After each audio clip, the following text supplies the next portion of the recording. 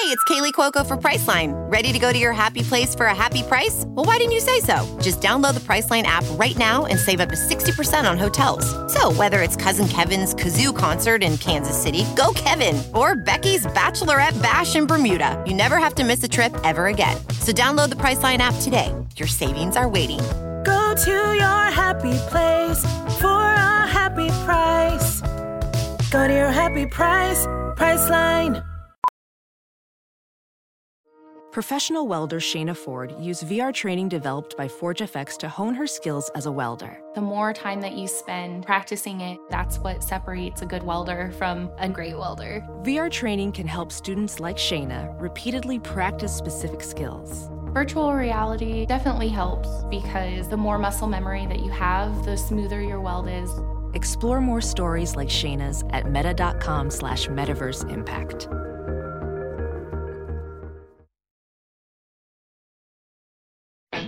You gotta understand something here. This music is the glue of the world.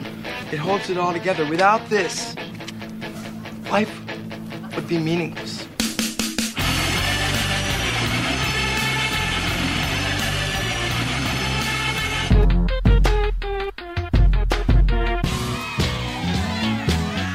What are you getting so crazy about? It's just music.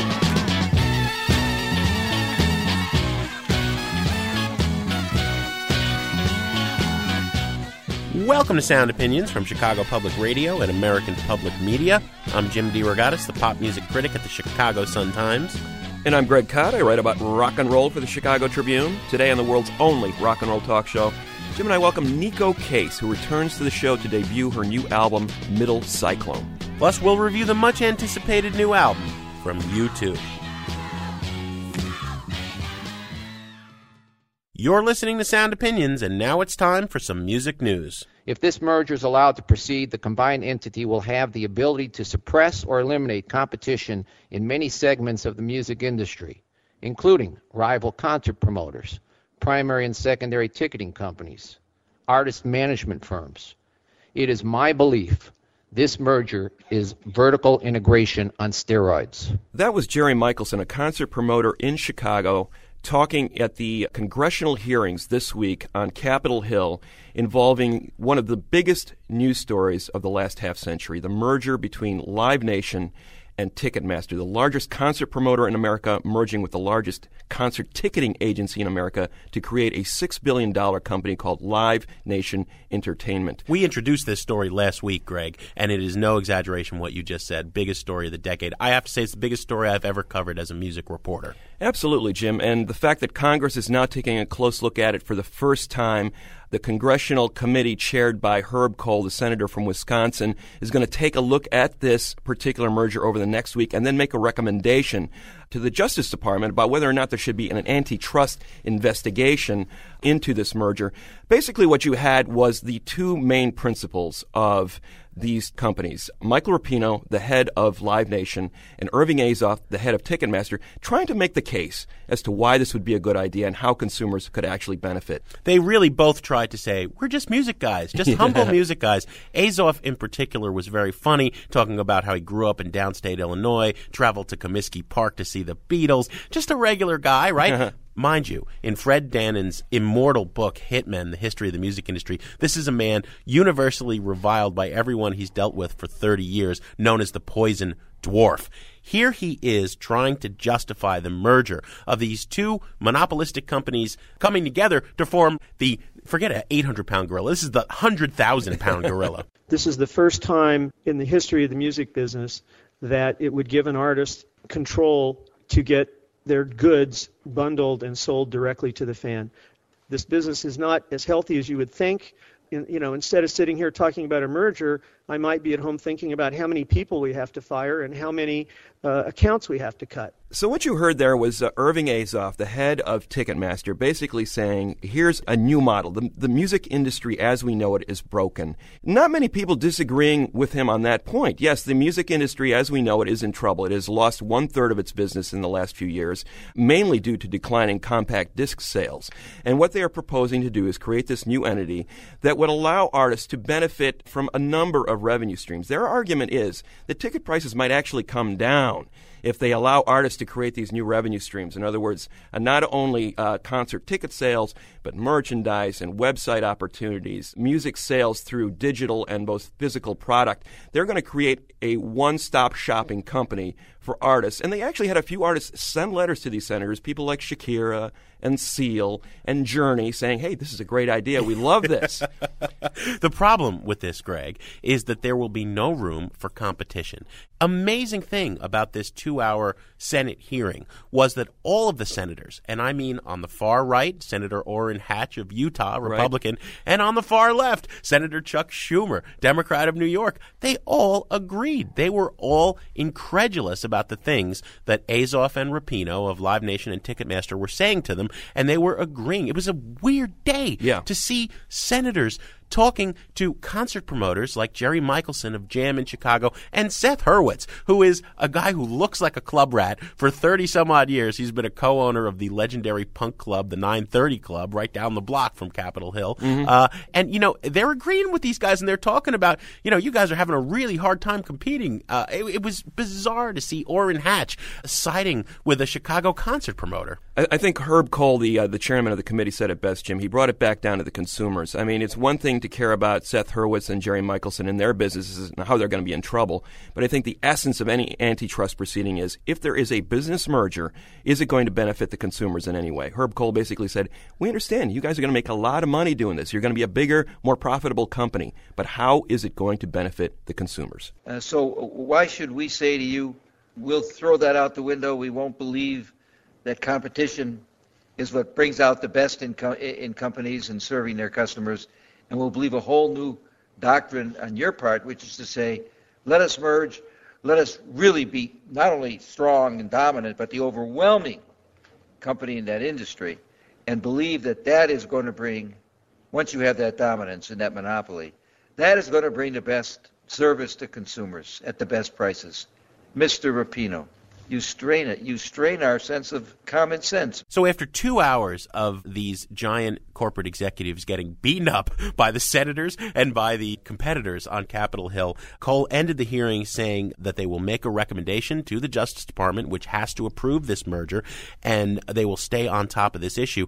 Greg, I got a very different feeling than 15 years ago when the Justice Department spent a year investigating Ticketmaster only to decide it was not a monopoly. Right. I think that indications are that it may not go through this time. The tenor of that proceeding was not only skeptical, it was almost sarcastic. Yeah. It was like they were laughing at them, saying, you really think we should take this seriously? Yeah, who are you kidding? Don't you feel like trying something new? Don't you feel like breaking out or breaking us in two? Greg, more evidence of change in the music world and how it does business. Manny's Musical Instruments, a landmark in Midtown Manhattan on 48th Street, is closing and going out of business. It was bought several years ago by one of its neighbors, the Sam Ash Music Store. Looks like they're threatened to. One of the top executives in Sam Ash recently said, Music Row, 48th Street near 6th Avenue in Manhattan is going away. These things happen, things change.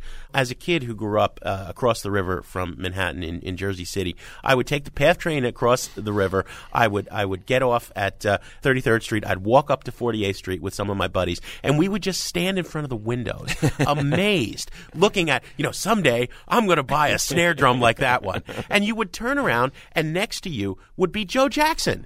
You would see these most amazing musicians. Everybody would shop there, and it was just an incredible afternoon. Some of these stores would have concerts and display the gear. Electro-Harmonics had an Electro-Harmonics light show and concert a couple of times a day on the weekends. It was the most amazing thing in the world. It's been dwindling for years now. There's only about a half a dozen stores, and it looks as if soon there will be none because there's plans for a big parking garage. Ugh.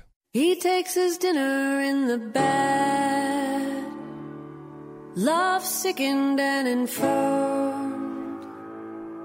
The orderly found him there, laid on the marble stairs.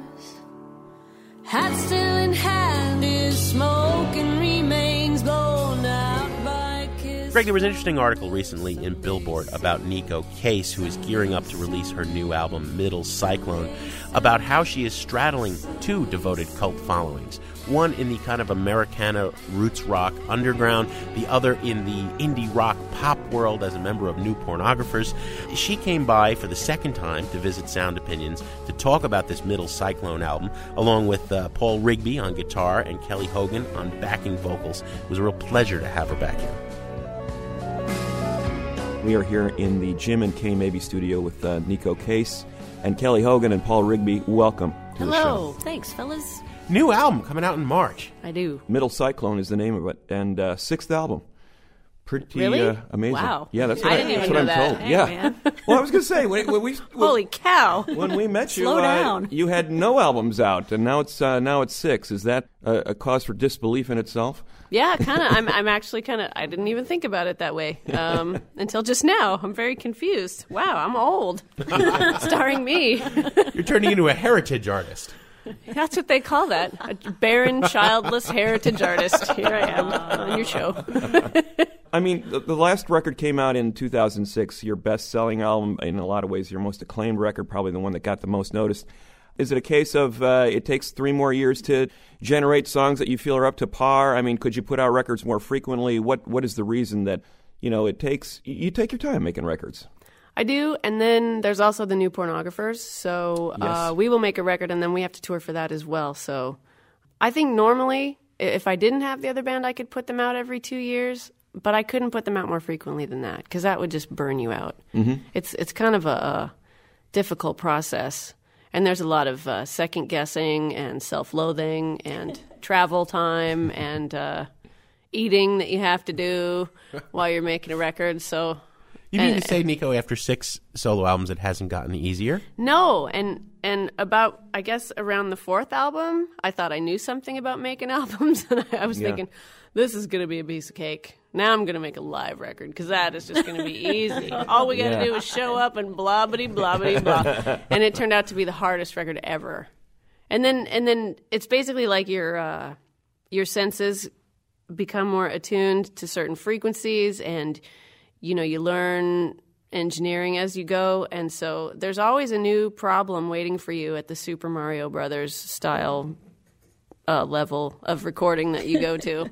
They're throwing barrels at me on one record, and then I'm jumping over some laser sword. I don't know. Well, it's hard. You're pretty hands-on, though, right? I mean, you co-produce all your records. You write most of the music. I mean, It's not like you just sort of walk into the studio and show up, and there's the band, and they play the song. There's times when that happens. No, this record we actually rehearsed quite a bit. We locked ourselves in a house in Vermont with our fingerless gloves on. Like it was very Oliver Twist, and we practiced as a band. And this is the first time I've ever had my full-time band play on the entire record. That's pretty cool, and I'm excited about it. I saw some video of that house. It's a barn, I guess, right? Well, that was a different house, but we did the piano orchestra in the barn. Now, talk about the piano orchestra. It was like you the took Craigslist challenge. All these pianos that were about to be put out to pasture. You had to save them. It was like you were saving these puppies. Well, it wasn't quite as noble as that. It was kind of more like, let's see how many free pianos we can get. Yeah. That would be hilarious. We have a barn. Let's do it. No, wait a minute. I'm not following this. So you put an ad on Craigslist? No. Just looking on Craigslist for free pianos. Okay. What was the idea? Hello, is Ted there? Yeah, I'm calling about your piano. Yeah, I would like to have it for free, Ted. And how were these employed eventually?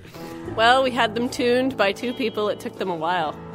2 of them were unsavable, like I said. And then I got the New Pornographers and Paul to come. And we got Phil to come and set up a little mobile recording unit. And we recorded right there in the barn, which was really great because we got baby robins, which were very talkative on the recording, and lots of frogs. In the wintertime, keep your feet warm, but keep your clothes on and don't forget me. Keep your memories, but keep your powder dry too. So you hit on this Harry Nilsson song, Don't Forget Me, that you said the only way to do it is with this piano orchestra. Yes, and Garth Hudson to make me look good. Right. Of not, the band. Not bad. Yes. Great keyboards for the band. And the Robins and the Turtles. Frogs. Frogs. Now, you're a songwriter, Neko, so I'm sure that the songs have to have a certain standard. So what drew you to Don't Forget Me by Nilsson? And there was also another cover, a Sparks song, Never Turn Your Back on Mother Earth. What drew you to those two songs for this record? Well, the Harry Nilsson song I wanted to do for a long time. It's crushingly sad would be the words I would use. And he does that thing where it's really sad and then it gets sadder. And then he says something kind of funny, and that's when you start to cry, which I always think is really genius. The Roger Miller clause. He does that. And I don't know. There's just something about that guy wearing a cape while riding a bong, and then breaking your heart and making you cry at the same time. Yeah. That's a lot of power for one man, and so it should continue. And a cape. Yeah. Kelly wants to marry him posthumously. posthumously.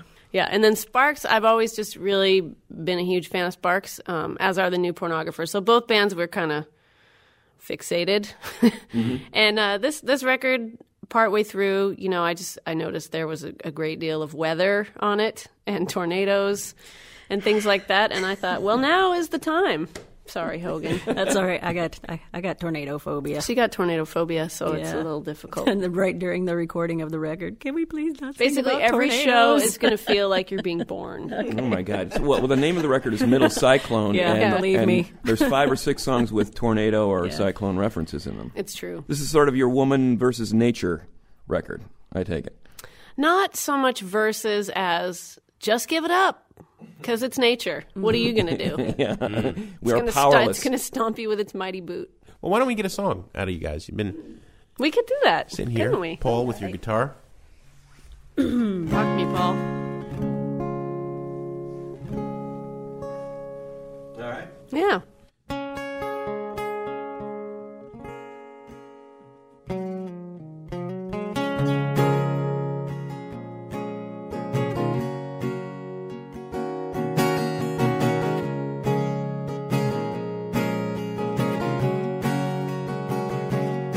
So the saying says, an elephant never forgets, standing in a concrete cave. So way inside and insane, they walked over the ocean. In their dreams they dreamed awake until the lights grew dim, until the cop cars came. Everybody tells me this is crazy, yes I know it. I'm a man eater. Still you're surprised, when I eat you.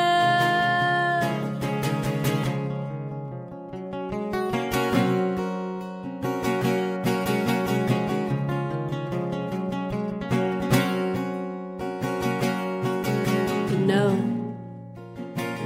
they call them killer whales, but you seem surprised when it pinned you down to the bottom of the tank where you can't turn around. It took half your leg and both your lungs, and I craved, I ate hearts of sharks. I know you know it. I'm a man eater. But still you're surprised, when I eat you. Yes, I'm a man eater. Still you're surprised, when I eat you. It will end again in bullets fly. It will end again in bullets fly.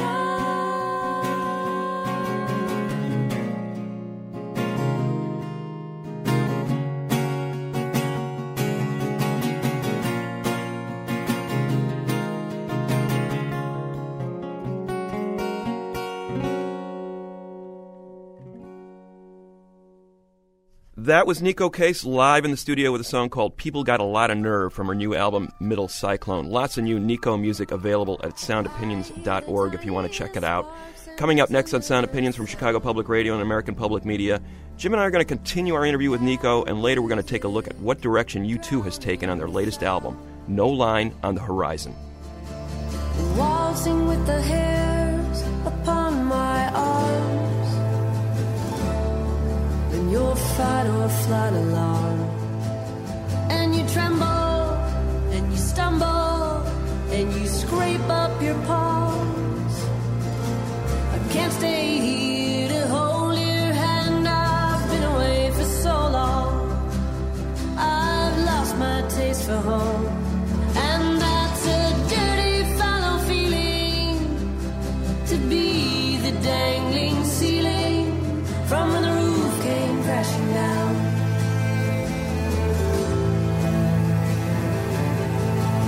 Peeling in the heat, vanish in the rain.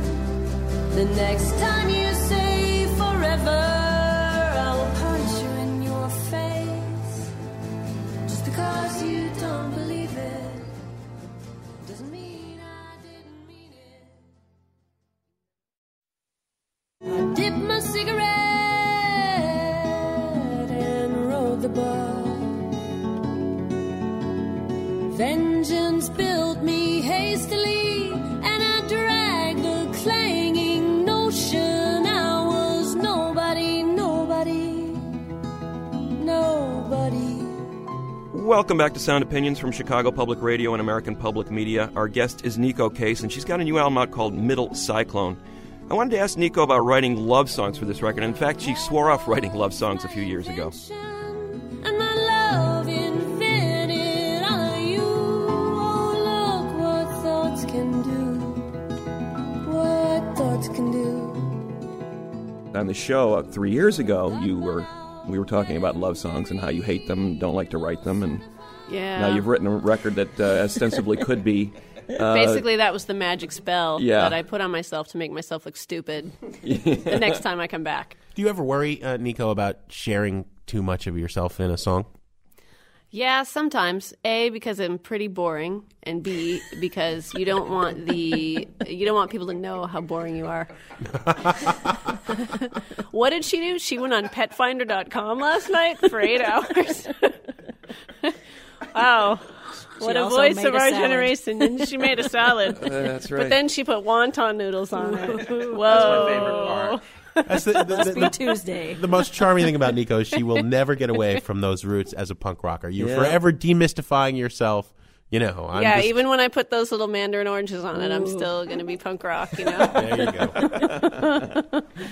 Exactly. So I don't even remember the question now. Oh, because you don't want the listener to... You don't want to give the ending away for them, because if somebody is connecting with a song and they can make it about themselves, I think that's kind of a nice feeling. Mm. I remember reading, and don't do this, I'm not saying to do this, but I remember reading an article about how the song Strange Fruit came about. Totally ruined it for me. So don't ever do any research about music or read about it. Greg's actually talked at length ruin about it. the Billie Holiday song. And you know, you want the song to give you that nostalgic feeling, because it's like this... unbiased voice of compassion in the dark music, so you want it to stay that way. You know, I think the whole idea of mystery is really intriguing. I think Fox Confessor brings the flood. You were speaking through these fairy tales, and with Middle Cyclone, obviously there's a lot of nature imagery. Do you find these themes developing naturally, or are you thinking, before I can really start this album or put it together, I need to have sort of a thread here that I'm following through in these songs? I never know what the thread is until about halfway through. Basically, it's just a scramble, and Paul can attest to this, that it's a scramble to make things sound like songs at all. Because I write them in little pieces a lot. I'll just be singing some melody to Paul, and then I'll go, okay, this is the other part of the song. And it'll be some other time signature in another key, and he'll just be like, okay, we can bridge that. I feel so bad trying to talk about that, because I usually don't know what the common thread in the record is. And then, you learn it halfway through, and that's kind of exciting. Mm-hmm. So it wasn't a heavy thing or anything. It was just I was really obsessed with nature and tornadoes. I think nature just makes me feel soothed somehow. So, but at the same time, you talk about the mystery being a powerful element in the songwriting. At the same time, I think there's a sense of melody, and you want those big choruses. At least in certain songs, like People Got a Lot of Nerve. That Man-Eater chorus is pretty killer chorus. That's indelible. So you want that there. That's something that's got to be eventually sort of pull the whole thing together for you. Right. I think that earlier, trying to write songs, I was just trying to get it to the point where there was actually music. And if there was music, I was like, okay, that is a success. Phew, okay. I can put my clothes on now and get off my bed and go outside. I've got those. Okay. But after, working with this band for a while now, and the New Pornographers are a really big influence in that they will have no less than 5 people singing at a time, and it's really gratifying. It's a super sugary, cheap fix, and I can't really help but want to do that. So Carl Newman be damned. So Carl Newman's an influence. Yes, very much. And, playing in that band is a huge influence because it feels good to sing like that. Mm-hmm. It's very gratifying. Mm-hmm. How about another song, and what would you like to play? We're going to do Middle Cyclone because we're talking the talk, so we better bring it. Title track. Yes.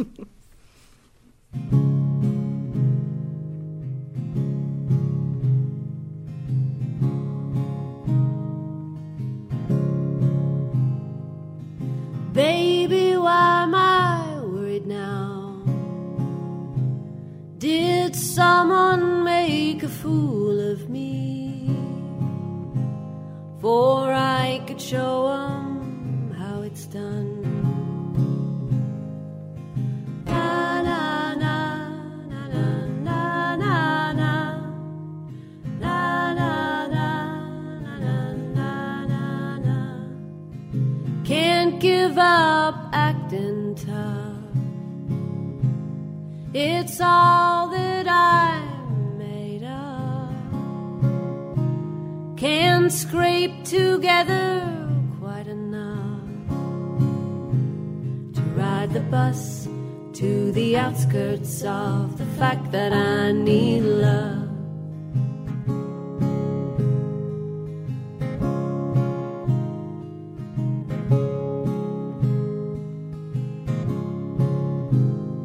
There were times that I tried, one for every glass of water that I spill next to the bed, retching pennies in a boiling well, in a dream that at once becomes a foundry of mute and heavy bells. They shake me deaf and dumb, say someone made a fool of me.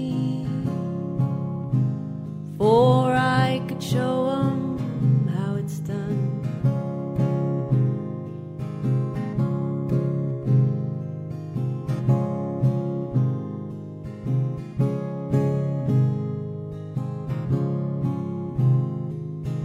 It was so clear to me that it was almost invisible. I lie across the path waiting just for a chance to be a spiderweb trapped in your lashes. For that I will trade you my empire for ashes. But I choke it back, how much I need love. Na na na na na na na na na na na na na. Middle Cyclone, the title track from Neko Case's new album. Incredible stuff. We have Neko, Kelly Hogan, and Paul Rigby here on Sound Opinions from Chicago Public Radio and American Public Media. Neko, first time I heard that song, blew me away. That couplet, that rush of words, can't scrape together quite enough to ride the bus to the outskirts of the fact that I need love. How did that come to you? Did that come to you in a rush like that? Kinda. I don't know. I guess when I think about myself and then I think about love at the same time, maybe I look like a grubby teenage boy waiting for the bus, maybe. I think that's kind of how it is, actually. The song is now ruined. And also, it also struck me that the placement of that song, smack dab in the middle of the album, was kind of making a statement. I didn't mean to with that, but... Not carefully sequenced to take us on this roller coaster of emotional highs and lows. Well, yeah, the sequencing was incredibly hard. I know that sounds crazy, but hard. Do you still think about it in those terms? I mean, in the era of the iPod. So 90s. Well, I think about it in terms of records that I hear where they stack the deck, where the first 3 songs are really awesome, and then the rest of it you're like, yeah. Okay, Destiny's Child, we just got done with Bootylicious, and now you're giving me this other one. I want more. You got to kind of, we're independent rock, I guess you might call us, so we don't have to play by those rules, so we can make a topography map of our feelings with our sequence if we want. That's an interesting statement because, as Jim was saying, a lot of people don't listen to records that way anymore. Mm-hmm. Does it upset you, the fact that people are going to put this on their iPod and they're going to listen to it in shuffle mode? and they're going to hear that song out of the context that you wanted it. No, if people are listening to music, that's great right there. That's good. Mm-hmm. That's fine with me. Me personally, I don't listen to things that way because I grew up with LPs. Mm-hmm. And I still have a record player that I listen to all the time because I like the sound of it the best. Mm-hmm. Does Auntie put your stuff out on vinyl? Does this come They're out on vinyl? They're going to, yes. Yeah. So we can have a shiny 12-inch platter version of Middle Cyclone. Word. Mm-hmm. How about another song from it? All right. Okay, we can do that. You want to do Don't Forget Me? The sad Harry Nilsson? Yeah. Oh, that's a good one. Salute. All right. Sad it up. Here we go.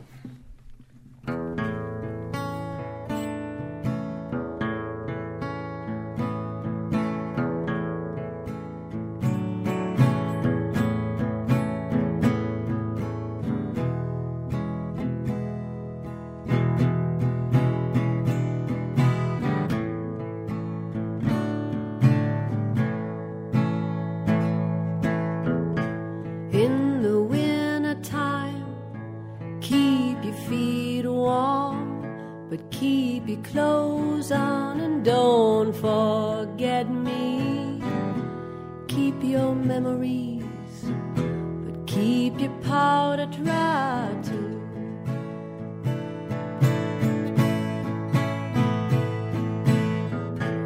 In the summer, by the poolside, while the fireflies are all around you, I'll miss you when I'm lonely.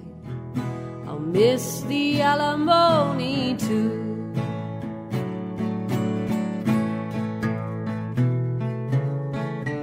Don't forget me, don't forget me. Make it easy on me just for a little while. You know I think about you. Let me know you think about me too.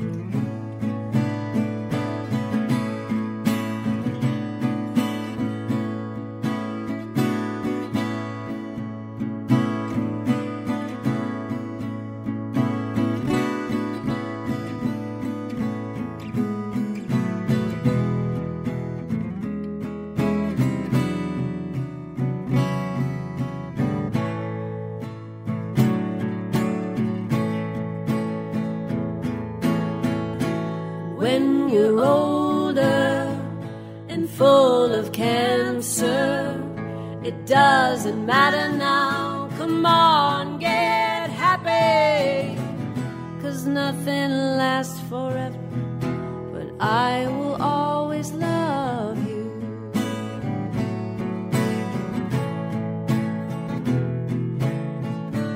Don't forget me, don't forget me. Make it easy on me just for a little while. You know I think about you. Let me know you think about me too.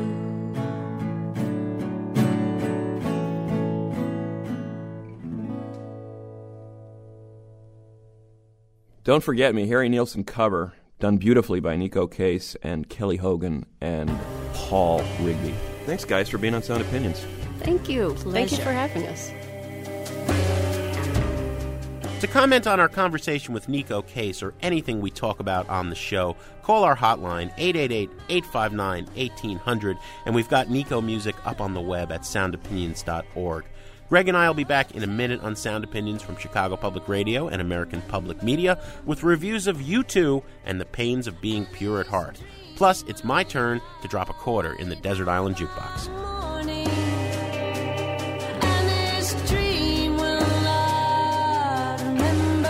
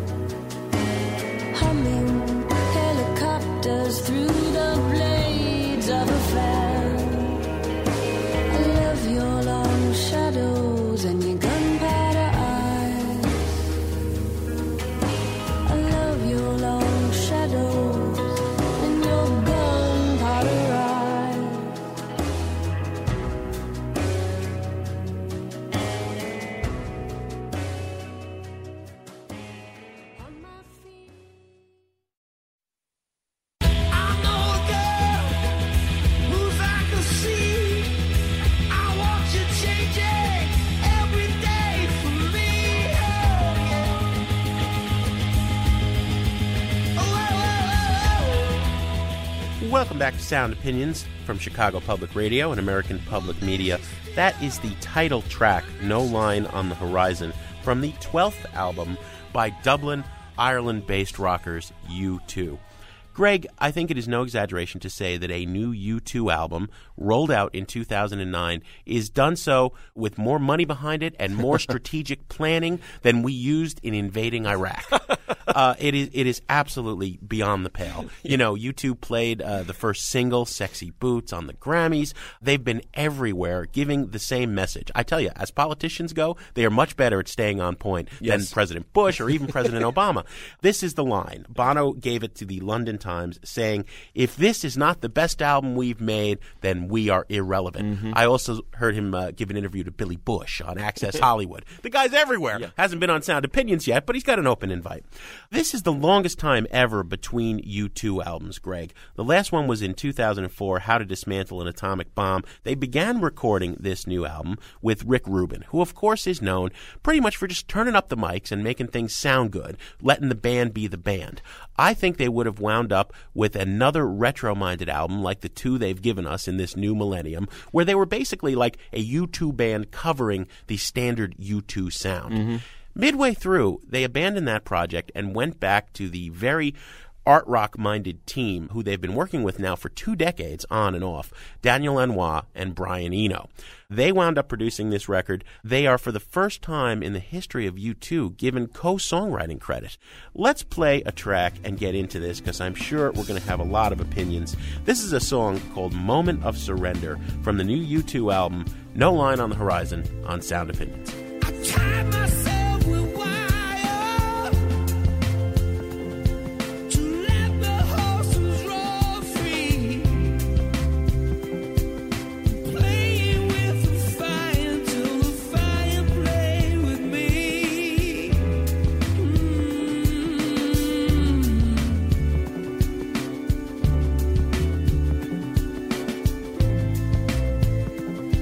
The stone was semi-precious.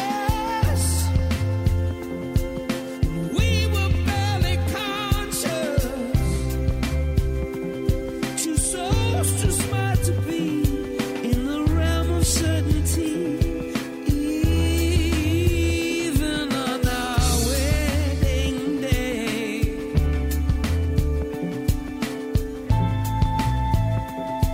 we set ourselves on fire. Oh, God could not deny her. It's not if I believe in love, if love believes in me. Oh, believe in me. At the moment of surrender, I fall into my knees. I did not notice the passers-by, and they did not notice me. Moment of Surrender on Sound Opinions from the new U2 album, No Line on the Horizon, a soul ballad. Classic Eno touch there, the hovering gospel organ feel. Very similar to what he did with David Byrne recently on Yes. that album. Yeah, there are a lot of similarities there. There's no doubt. I think what Eno and Lanois have done is restore the sense of mystery and atmosphere to this band sonically. Those last two records, All That You Can't Leave Behind and How to Dismantle an Atomic Bomb, as you said, Jim, it seemed like U2 by numbers. They had stripped everything away. It was all about the songs. It was all about the riffs. It was all about iPod commercials and getting on the radio. Mm-hmm. And it wasn't the U2. The U2 that I love is that a sort of homecoming / unforgettable Fire era where that atmosphere and that mystery was such a crucial part of their sound. But I think this record, I think the key line for me is let me into sound. And it's repeated a few times throughout. It's about sound rather than songs. And I think some U2 fans are going to be gravely disappointed after the last couple of records, which were more about the songs. Here the songs are more ambiguous, more amorphous. They take more time to develop. At the same time, I love that part of U2, that sense of getting lost inside the music and not really knowing where you are, that sense of uncertainty that I didn't hear at all on those last couple of records. It was kind of like, here we are, we're this bombastic arena rock band, and we're going to rule the world with these riffs. I don't hear that sort of confidence here anymore, and in fact, I wish the entire album had been along the lines of its 5 or 6 best songs. They added another one of their longtime collaborators, Steve Lillywhite, into the mix as a sort of a safety net. Okay, Steve, give us a few of those big stadium rockers just in case. It's not a hill, it's a mountain.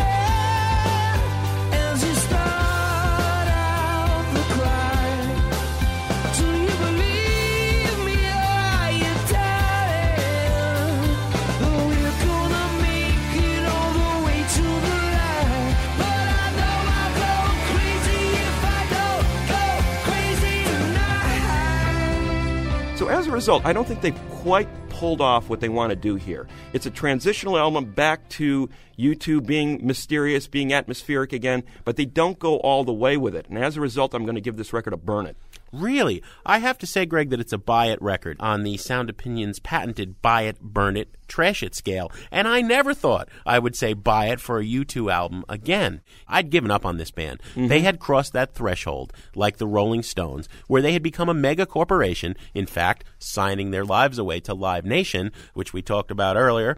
And it was all about the bottom line. It was not about the music anymore. Yeah. I was thinking Achtung Baby was the last gasp, where they actually took chances, bold, brave chances, reinvented themselves, went out on a limb, and largely succeeded. This album is not as good as Achtung Baby. It is not U2's best album, as Bono said. If not, we're irrelevant. No, but surprisingly, shockingly, I must say, they are still relevant. There are 4 truly lousy songs on this record. Lousy, bad. Mm-hmm. Stand-up comedy, magnificent. The collaboration with will.i.am of the Black Eyed Peas, If I Don't Go Crazy Tonight, and Get Your Boots on the single. However, the rest of the record is so extraordinarily good. I have to say it's a buy-it record despite those 4 bad tunes. Perfect, you're still hidden, and I can dream of things you'll never see. Alice, if you are braver than the rest, there's little left who could dispute your claim. And when you finally go, he tells me you were dead all along. He was wrong, he had lived a day. The way you lived your funny days, a teenager in love with crust and high. That is A Teenager in Love from a band called The Pains of Being Pure at Heart. Their debut album is self-titled. It is out now.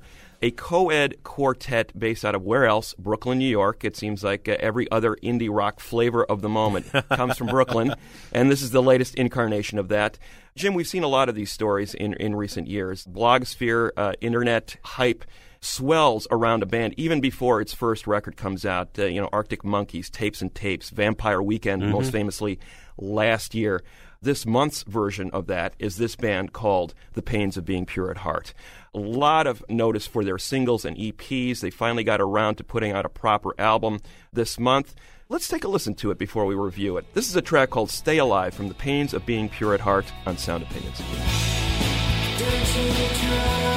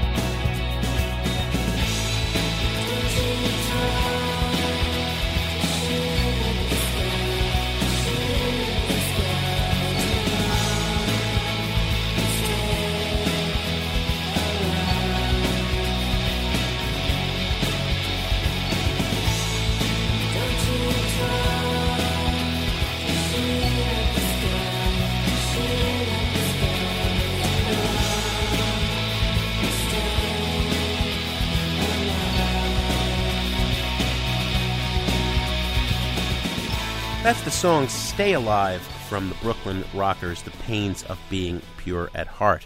Greg, I think there are 3 hurdles one must overcome in order to love this album. Number 1 is the blog buzz, and you're okay to be skeptical about that. Number 2 is the way too emo-sounding name, an instant contender for one of the worst band names ever. And number 3 is a formula that runs throughout the entire album. However, it's a really good formula, okay? They're taking equal parts of jangly, twee, indie pop, just on the right side of twee. I'm thinking of bands like the Sundays or the Pastels or the Field Mice or Beat Happening or Wedding Present, that kind of pop, and they're putting it together with a heavy bottom, that rolling fuzz of one of our favorite movements of the last 20, 30 years, the shoegazer movement. They reference Jesus and Mary Chain and My Bloody Valentine and Ride and Lush, those kind of swirling psychedelic guitars. I actually saw one of the blogs begin to call this movement New Gazer.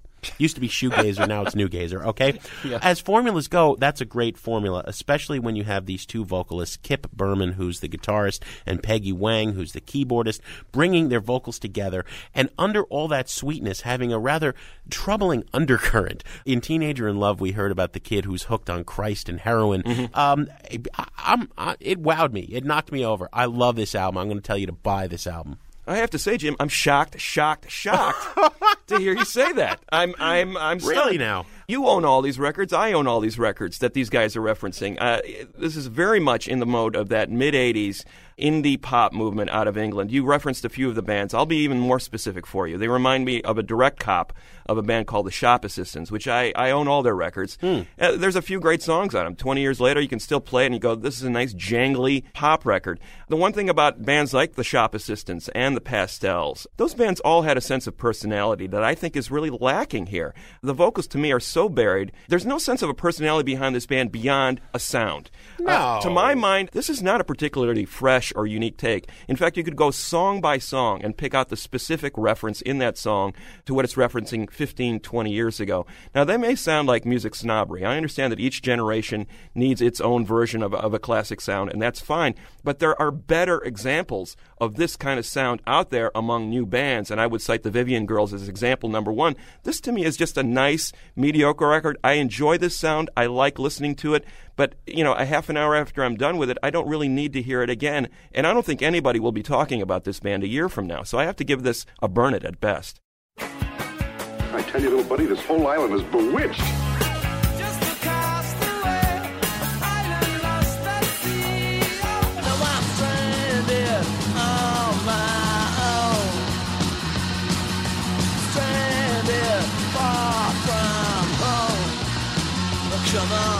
You remember, we were shipwrecked together?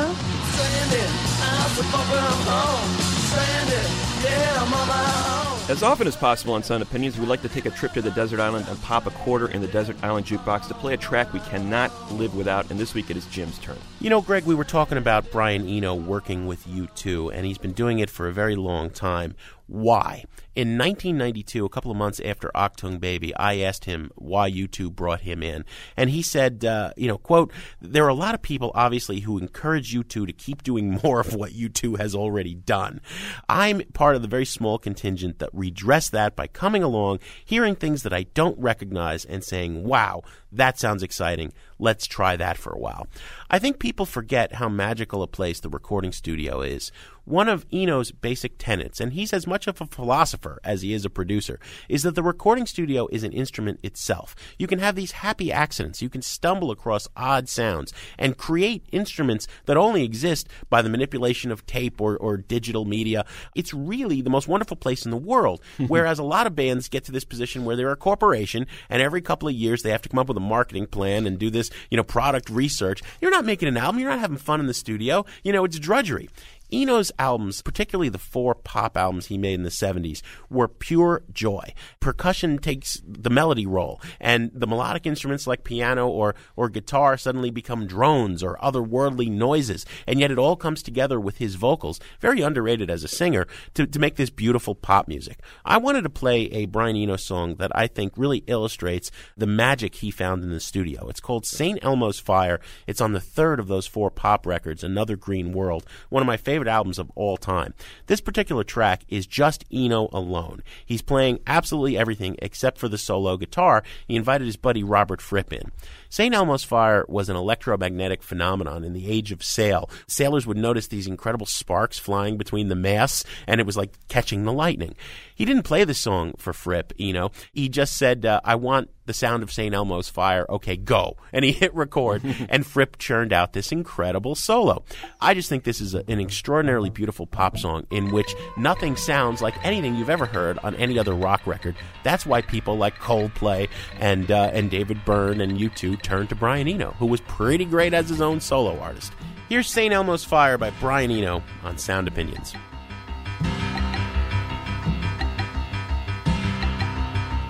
Brown eyes and I were tired. We had walked and we had scrambled through the moors and through the briars, through the endless blue meanders in the blue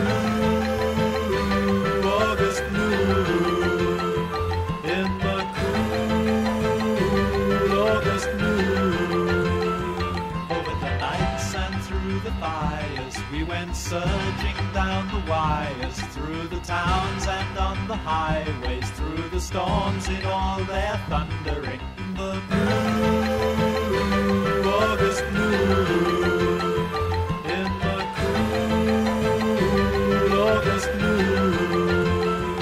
Then we rested in a desert where the bones were white as teeth, and we saw St. Elmo's Fire splitting irons in the ether.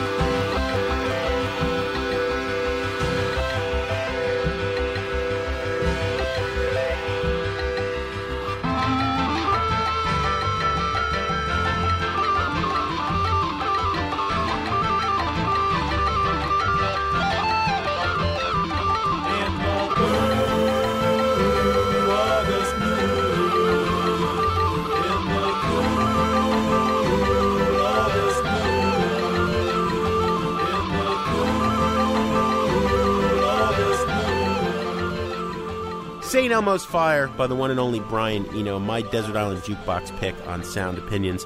Mr. Cott, what do we have on the show next week? Great stuff, Jim. We're going to have to match that level, and I think we can. We're going to do one of Sound Opinion's patented album dissections. This time we're going to look at Van Morrison's 1968 masterpiece, Astral Weeks. Greg, as always, we have some thank yous to say on the way out. Sound Opinions was produced by our ace team of Todd Bachman, Jason Saldana, and Robin Lynn, and Neko Case was recorded by Mary Gaffney. Plus, our executive producer, our fearless leader, Southside, Tori Malatia, for whom we are a happy accident.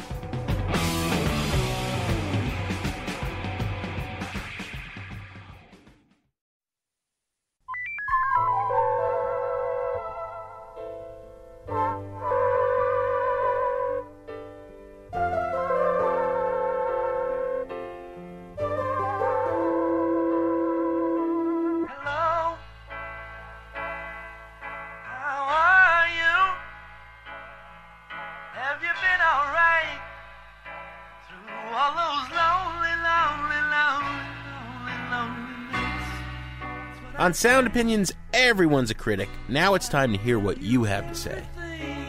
If you'd pick up that telephone, yeah. New messages. Hey guys, this is Jim in Austin. I was listening to your show this morning on the Touch and Go label, which is not any longer distributing other music. I think this is the best possible time for the new labels to embrace new technology. Why not go with the FLAC codec? That's a free, lossless audio codec, and distribute lossless files. Brian Eno and David Byrne's last CD was distributed in the FLAC codec. Now is the time. Thanks.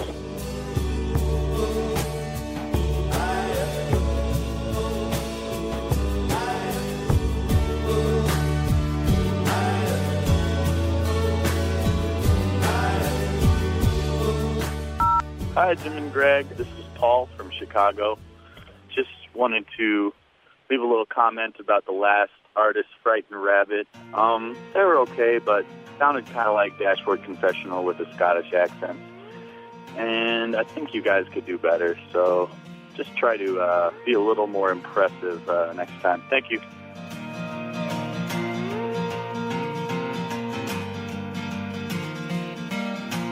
Good arms versus bad arms, or win hands down, down. They are built to hold on fit, look how far they go around.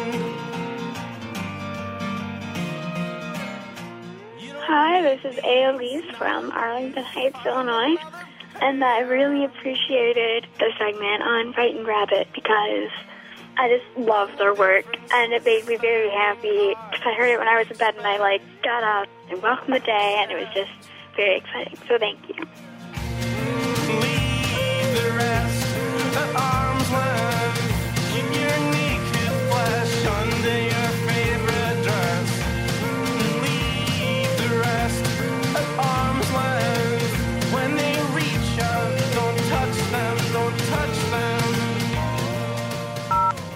Hi, my name is Jim Monroe. I'm calling from Bloomington, Illinois. I listen to the program on WGLT in Bloomington. I was just calling because I heard the feedback on the unconventional love songs, and I can't believe nobody called, so I have to do it. You guys missed a big one. He Hit Me, and It Felt Like a Kiss by the Crystals, which is so sick, so weird, and so tender. He hit me, and it felt like a kiss.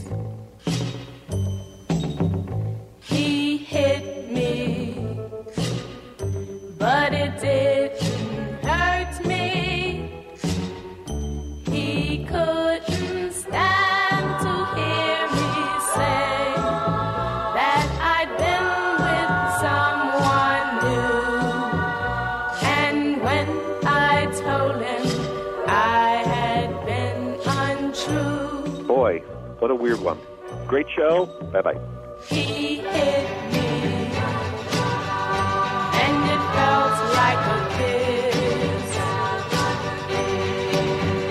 He hit me,